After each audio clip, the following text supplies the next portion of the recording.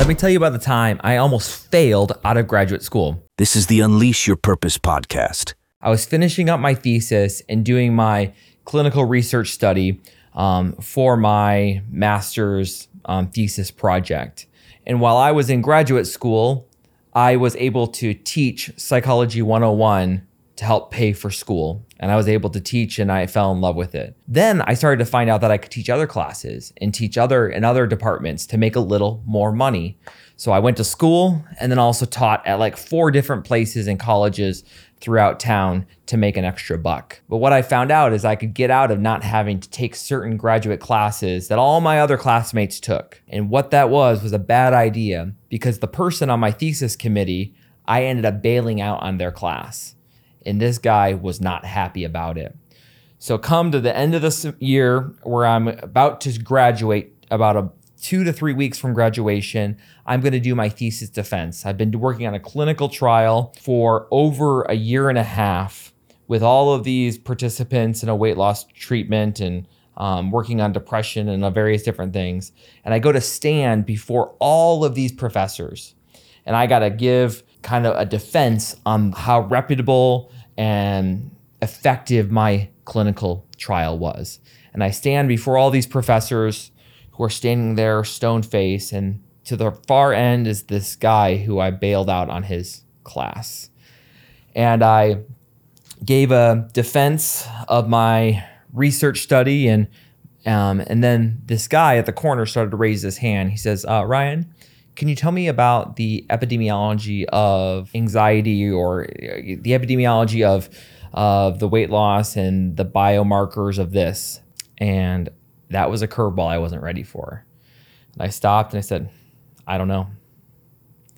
And he says, well, how did you get to this finding in regarding to do this types of regression for your analysis?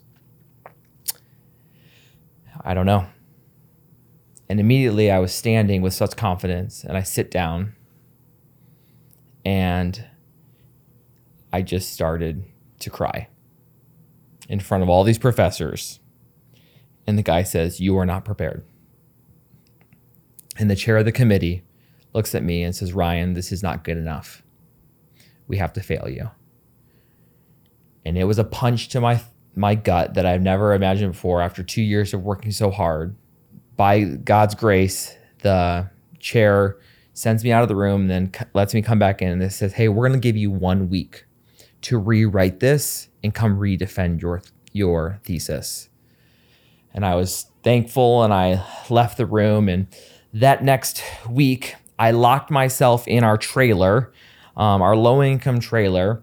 We had our 2 dogs in the bedroom, and I literally, first things when I get to I have a chance to rewrite this. And at first, when something goes wrong in my head, the first thing that I do, I don't know if you're anyone like me, is I divert responsibility and blame. I am infamous of this.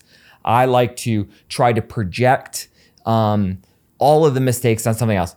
If that professor would have known, did they know I was trying to make extra money?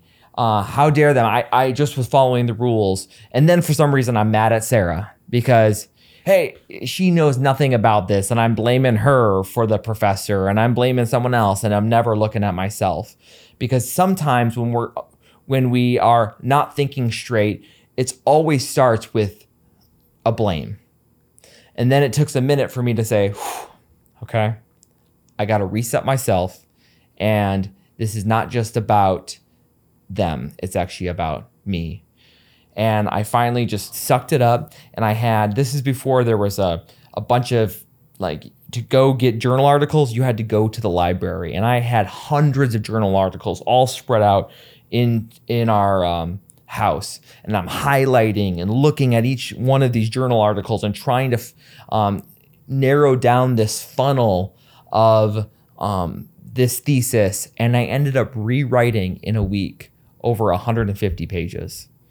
No sleep, cussing under my breath, frustrated as all get out, but 150 pages written.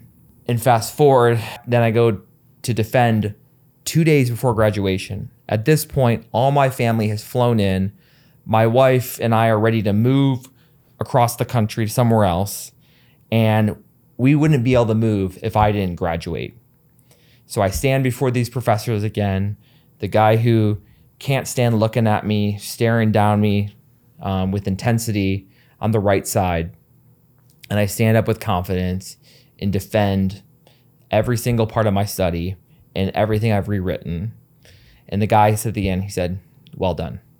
This is how it should have been the first time." And they passed me.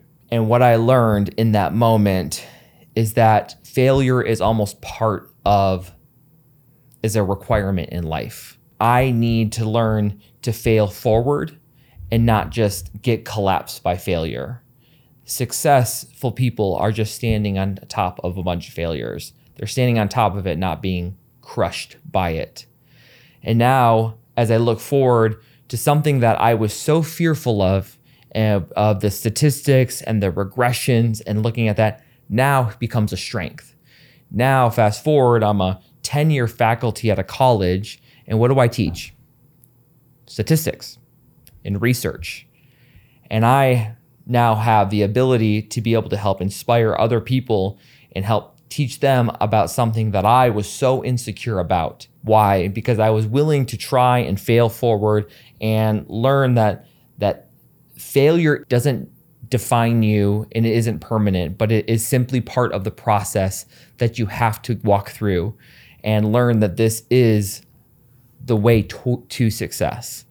Have you had a failure in your life?